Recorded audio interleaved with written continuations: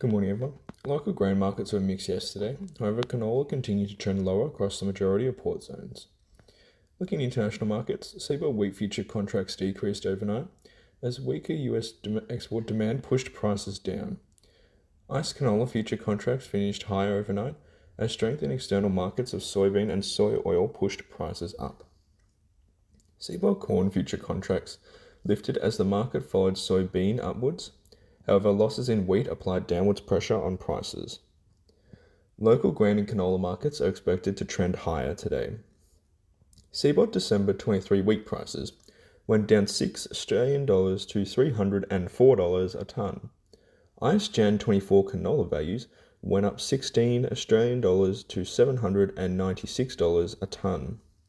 You can keep up to date with today's local pricing action with ProFarmer Price Discovery at profarmergrain.com.au.